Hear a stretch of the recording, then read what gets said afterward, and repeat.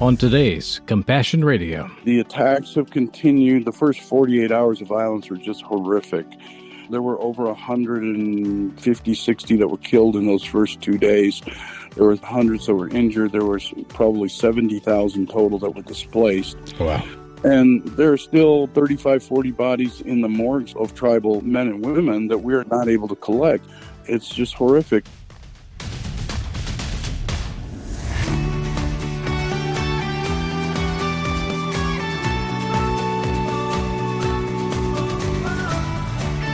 Well, friends, back on Compassion Radio today, finally. It's been a long time. I've been trying to get this interview worked out for a number of months, but a lot of stuff's come up in between that's been life or death important, that's kept our guest away from us physically, yet we prayed for him incessantly. And that is John Podiety of Bibles for the World, our year-end partner for the past number of years in Bible projects. And that begins now. This is the season where we gear up for a special Bible project with Compassion Radio. And John, I'm really glad to finally get you back on the phone with me.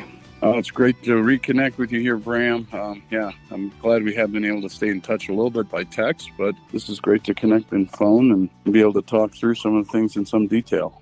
You and I have touched base as you're in an airport here or there, and you have gone back and forth to the States, to India, to other parts of the world a zillion times, it seems like, in the past year. And since we last sat down and really talked hard about what God was doing with your people and in your people, a lot has changed and a whole lot hasn't. It was at the very height of the persecutions against the Christians of Manipur, which is your home territory, that we left off the last conversation. So we got to backtrack a little bit here and explain again to our listeners what happened last year that got buried in the rest of the news, but is a big deal for the Christians of Southeast Asia. Well, on May 3rd, the Hill Tribals, who are predominantly Christians, held a peaceful rally protesting some of the political and economically driven moves by the dominant people group, the Métis, of the state of Manipur. And the Métis have been traditionally Hindu, so some of them are reverting to their animistic religion these days. But when the violence erupted, it was then when I talked with you, it was only in a matter of 48 hours, really, May 4th to 6th, that violence was unleashed against the Christian tribals and those who had homes in the valley area, in the Métis territory, as it were. They were attacked. Homes were looted, vandalized, and then many of them set on fire. And the tribals, ran for their lives. Just fled for their lives, some of them just wearing pajamas and T-shirts and slippers and ran to the nearest army camp or any place they could find safety and shelter. Before we continue with this, I want to make sure our listeners understand that the Métis, the dominant people group in the valleys of Manipur State, are fairly well aligned politically with the dominant government party now. So Narendra Modi, who is currently the president or prime minister, I guess, of the nation of India, comes from that particular group. The BJP political party. And so we have the same party ruling at the national level and now also at the state level. And they call it the double-barrel government, and it certainly has been unleashed as a reign of terror against our people. And it's not just the Christians across India that are running for their lives in many districts of India. It's been a lot of the Muslim communities and other minority religious groups. It is very much a nationalistic, one-religion movement, not unlike some other nationalist party movements around the world that are focusing on leveraging the voting base of one religious group against another. So it seems to be a wave, a tide around the world that it's washed on your shores, so to speak, with violence. And the reason that it's so important that the Hill Country tribes and the Métis have some kind of accommodation is because, this is a complex, multicultural district of India. It's not a small place. And the Hill tribes, the ones that we are so concerned about, they're important to us in the West, or should be, not just because they are a minority group and are oppressed in general, because they are the Christian root and the taproot, really, of all of eastern India in the areas just outside of Burma and southwest China. It is a deeply entrenched Christian community and a missionary movement that birthed what has become your organization, Bibles for the World. So it is one of the few organizations in the world that is focusing on bringing the gospel to every nation in every language in the printing and distribution of the Word of God that really is rooted in the cultural transformation of the gospel over the past few generations. That's not from the West. You are an Eastern ministry that has fingers in all kinds of countries, but has a very strong presence here in the United States, and your home office for Bibles for the World is in Colorado Springs. So you are truly a world ministry. I want our listeners to understand that. How has it played out, John, between the time that the Métis started attacking your people, your churches, your pastors? Well, it has been 5.5 months now, going on closing on 6, and the attacks have continued. The first 48 hours of violence were just horrific. There were over 150, 60 that were killed in those first 2 days. There were hundreds that were injured. There was probably 70,000 total that were displaced. Wow. And there are still 35, 40 bodies in the morgues and infill of tribal men and women that we are not able to collect, that the tribe is not able to collect, and they're just rotting in the morgues. It's just horrific. They cannot guarantee safe passage even for a team to go in and collect those bodies. And even despite the fact that the central government has sent in the army, now I think 45 to 50,000 troops are in there, they still cannot guarantee safe passage. They were able to, early days, put together an evacuation of the tribals who were in the valley, in the Métis-dominated area, move them out and sort of an exchange, as it were, because there were some Métis in the tribal areas. And so that exchange happened, but beyond that, they've just been there almost like a peacekeeping force or an attempt at that. But unfortunately, we still see attacks on the tribal villages. Wow. There's different front lines, about 5 different ones in the state surrounding the Central Valley, and even our own mission headquarters, our hospital, our seminary. These are all 7.5 to 8 miles from that front line, and we just know if at some point, if they burst through that, the core of our mission work in India is going to be attacked, as we've seen other missions and so many churches attacked and burned and destroyed closer to the Imphal Valley. So we're dealing with a multi-layered cultural, religious, ethnic conflict that's being goaded on by national forces. I wouldn't say it's a well-choreographed attack. It was not well-organized, and yet it was unleashed, and no one's really managing the after effects of this thing. You are responding as best you can without trying to overreact, and you've been encouraging the way of peace for your people.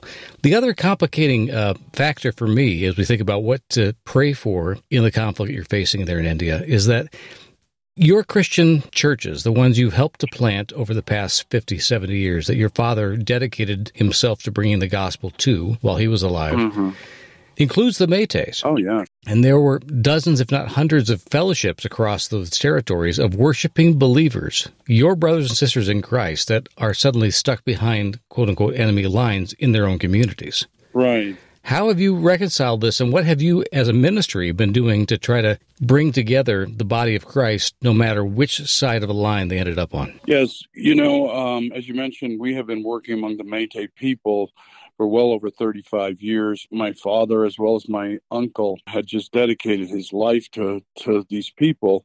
We've been blessed to be able to plant 17 churches among them and to lead and guide some of their young men to become pastors. Wow. Supporting them through our seminary. Many of them were just cast out from their homes when they made the decision to follow Christ. And I personally have probably had a hand in some way or form, either raising money or buying materials or bringing work teams to these sites to build probably more than half of these 17 churches we planted. And there's been concerted effort by other Christian missions and churches. And estimates were that now the Métis had reached about 5% Christian. Wow. And that would be about 100,000 of their 1.8 to 2 million population. And we feel that there's also something of a backlash there, that they're seeing, oh boy, this Christian population is growing. This is just one more reason that we need to unleash this ethnic cleansing of the people, because they're starting to win our people over with the love of Christ and the truth of the gospel. Yeah, and that would be plenty of reason for those who are trafficking in hate to want to take advantage of the disruption. So what have you done, and where have your people gone? Well, from day one, of course, our hospital swung into action treating the victims of the violence. And then as the internally displaced people were being evacuated into relief camps in our area, we have 106 relief camps within a 30-mile radius of our 106 hospital. relief camps. How many Now, people does that represent? About 45,000 came to our district, Wow. our area, where our mission is headquartered. And so many of them fled their homes with just the clothes on their back, didn't even grab their insulin or their blood pressure meds or their heart meds and other types of things. So we just started providing all of those medicines for free out of our pharmacy and just started requisitioning more from neighboring state because our traditional supply chain was totally disrupted. And we used to just, hour and a half away could go down and get medicines from our distributors in Imphal, but it's now become a 3-day journey, sourcing in one state, traveling through a third state, and, back in through the back roads into our area. And it's now a 3-day journey to do what used to be a, quick day trip down to the valley. And well, you say you've got 106 different camps. Mm-hmm. And 45,000 people, that puts them in the hundreds per camp. Yes. Obviously, these are not well-provisioned camps, apparently. So how are you taking care of the needs in each of these little, I don't call them little, but smaller than grand-scale refugee camps? What are you doing to organize, to provide services, to rebuild communities for those who have stumbled into these camps? Yes, these are really makeshift camps, taking over a school, a community hall, whatever. And as each of the villages tries to step up and do their part to help in sharing the burden, our Christian brothers and sisters. So every village put up a camp of some sort. Some can take 500-600 and some can only take a couple hundred. We are even housing them in our seminary dormitory, men's dormitory, capacity of 120. We had 180 to 200 in there until our seminary had to open and we vacated one floor and cut it down to 120. And it's been like that. Every village has stepped up to it, and we have been providing mattresses, mosquito nets, blankets, raincoats as the rainy season hit in June for the workers who were working the relief camps and the teams, the volunteers trying to provide for them. But we've provided now it's well over 100 tons of relief materials, starting with food, rice, dal, potatoes, onions, cooking oil, things that they need, as well as non-food essential items, everything including toothbrushes and toothpaste and soap, and trying to keep hygienic conditions sanitary enough, because in these very congested conditions in the relief camps, diseases can spread very, very quickly. Yeah. Even for the women, sanitary products and continuing to just serve them also at our hospital throughout. We've done numerous surgeries, treating all kinds of diseases that some of them brought into the camps or some that are spreading in the camps right now. Oh, no. With the rainy season and the mosquitoes that come with it. So there's been, viral fever, typhoid and cholera because of poor available drinking water, things like that. So it's just kind of been nonstop. Compassion Radio will continue to keep bringing you encouragement from the Word, inspiring stories from the front lines of faith, and awesome opportunities to make a difference for the kingdom around the world. But we need your help right now to continue doing just that. Please take a moment today to consider how you might help us to accomplish our unique media ministry and mission. Just visit our website, CompassionRadio.com, or call our toll-free order line, 1-800-868-2478. And note our new mailing address, which is P.O. Box 77160, Corona, California, 92877. Again, that's Box 77160, Corona, California, 92877. And now, back to the broadcast.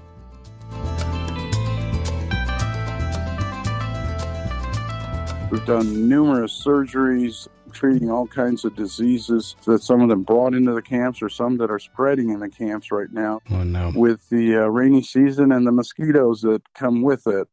So there's been, viral fever, typhoid and cholera because of poor available drinking water, things like that. So it's just kind of been nonstop. I mean, we've had over 35 baby deliveries in our hospital coming out of the relief camp. So we've been providing all of these services for free. And of course, our hospital, which usually runs at a break-even basis operationally from its local income, has just been really hit by this.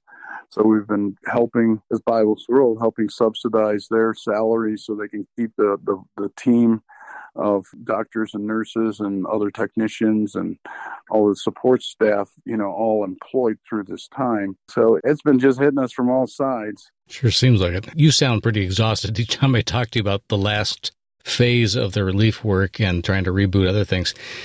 It's important, I think, for our listeners to understand, too, that Bibles for the World was not designed to be a dependent organization, as if it was only supported by gifts from the West to supply the salaries and needs of ministers who are just doing things like establishing churches.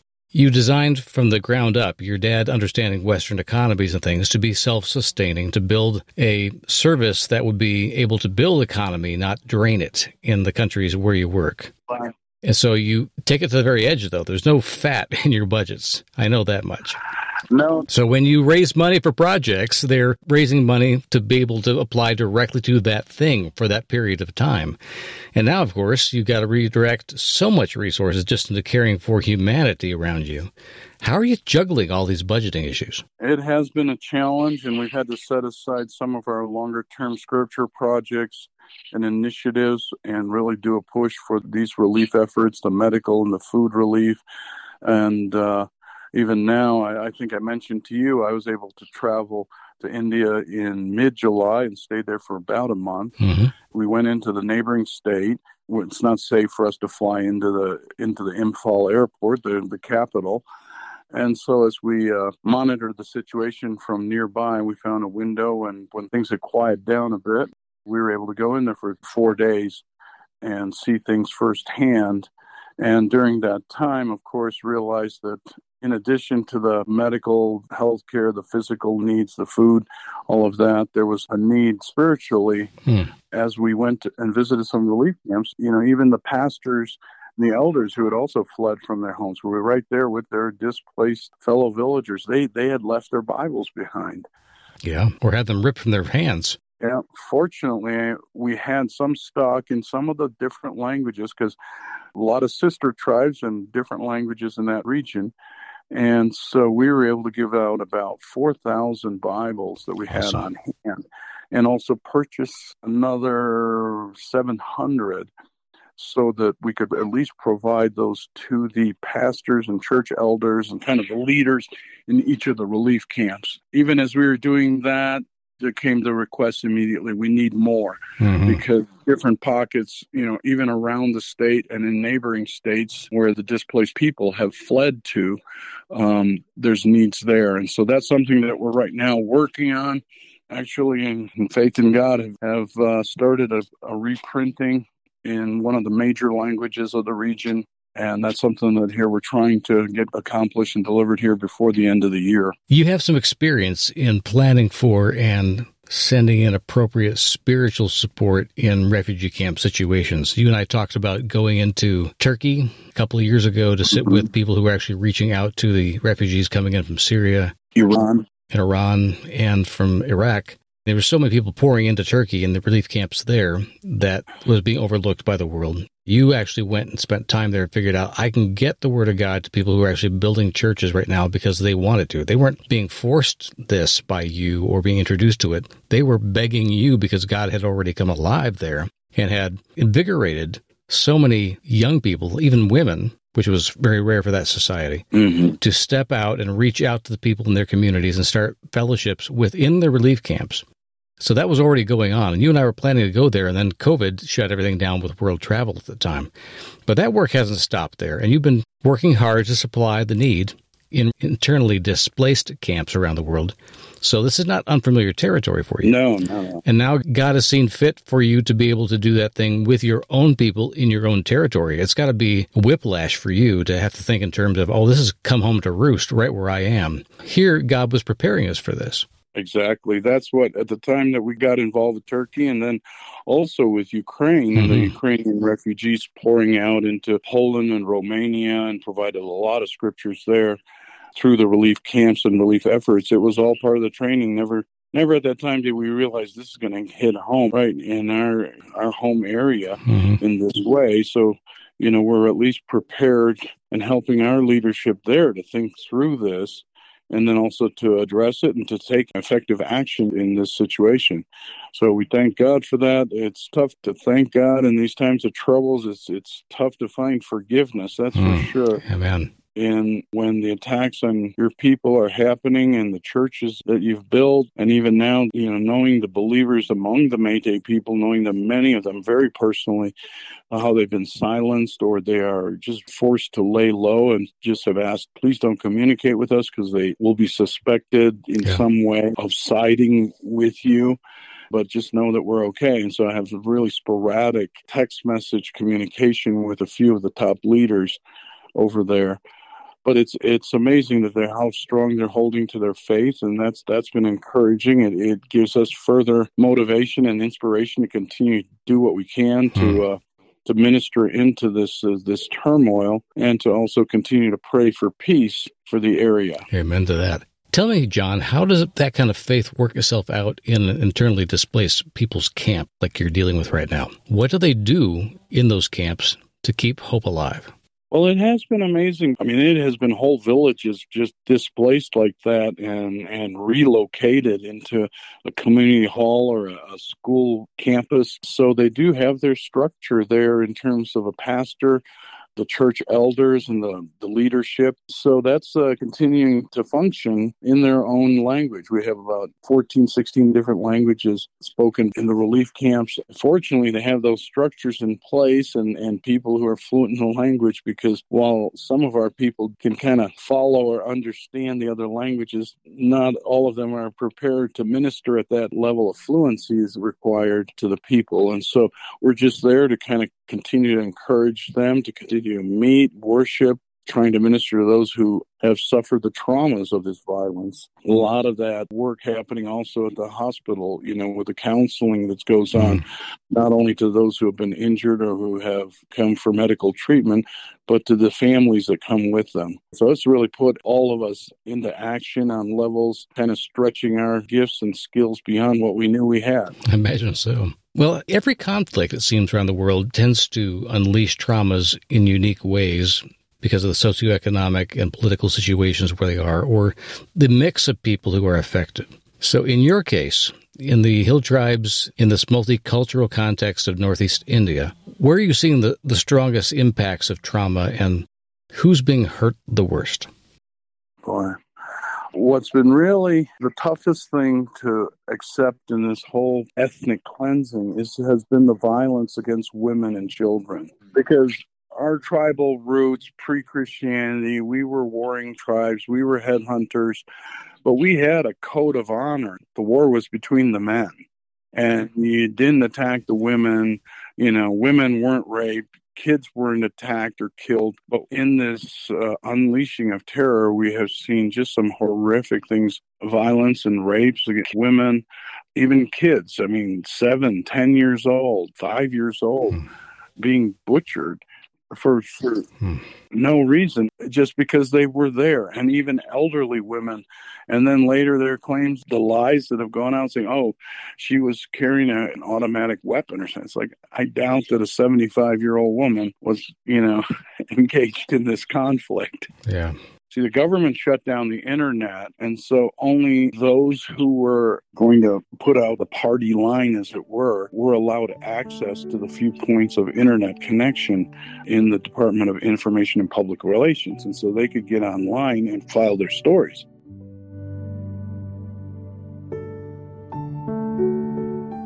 My conversation with John Padiety of Bibles for the World continues tomorrow as we get the latest updates on the religious persecution raging right now in the Indian state of Manipur. I hope you'll tune in then. In the meantime, I hope you'll take seriously our challenge to support Compassion Radio and our amazing partners around the world. We need to send a support gift to assist the relief efforts for all the Christians in Manipur, and we need to do it soon. Can you make a generous gift right now to help us do that?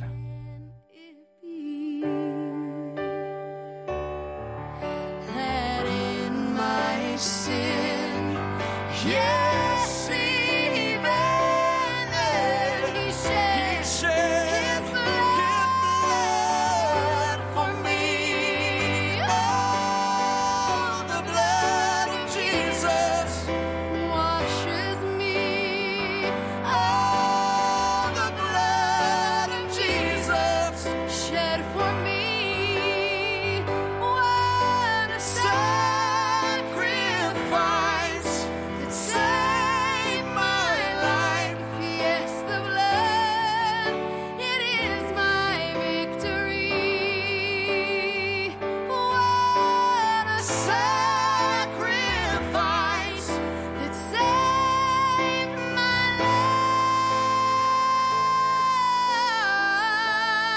Compassion Radio is still the radio voice of the global church, and that's completely due to the Lord's provision through you.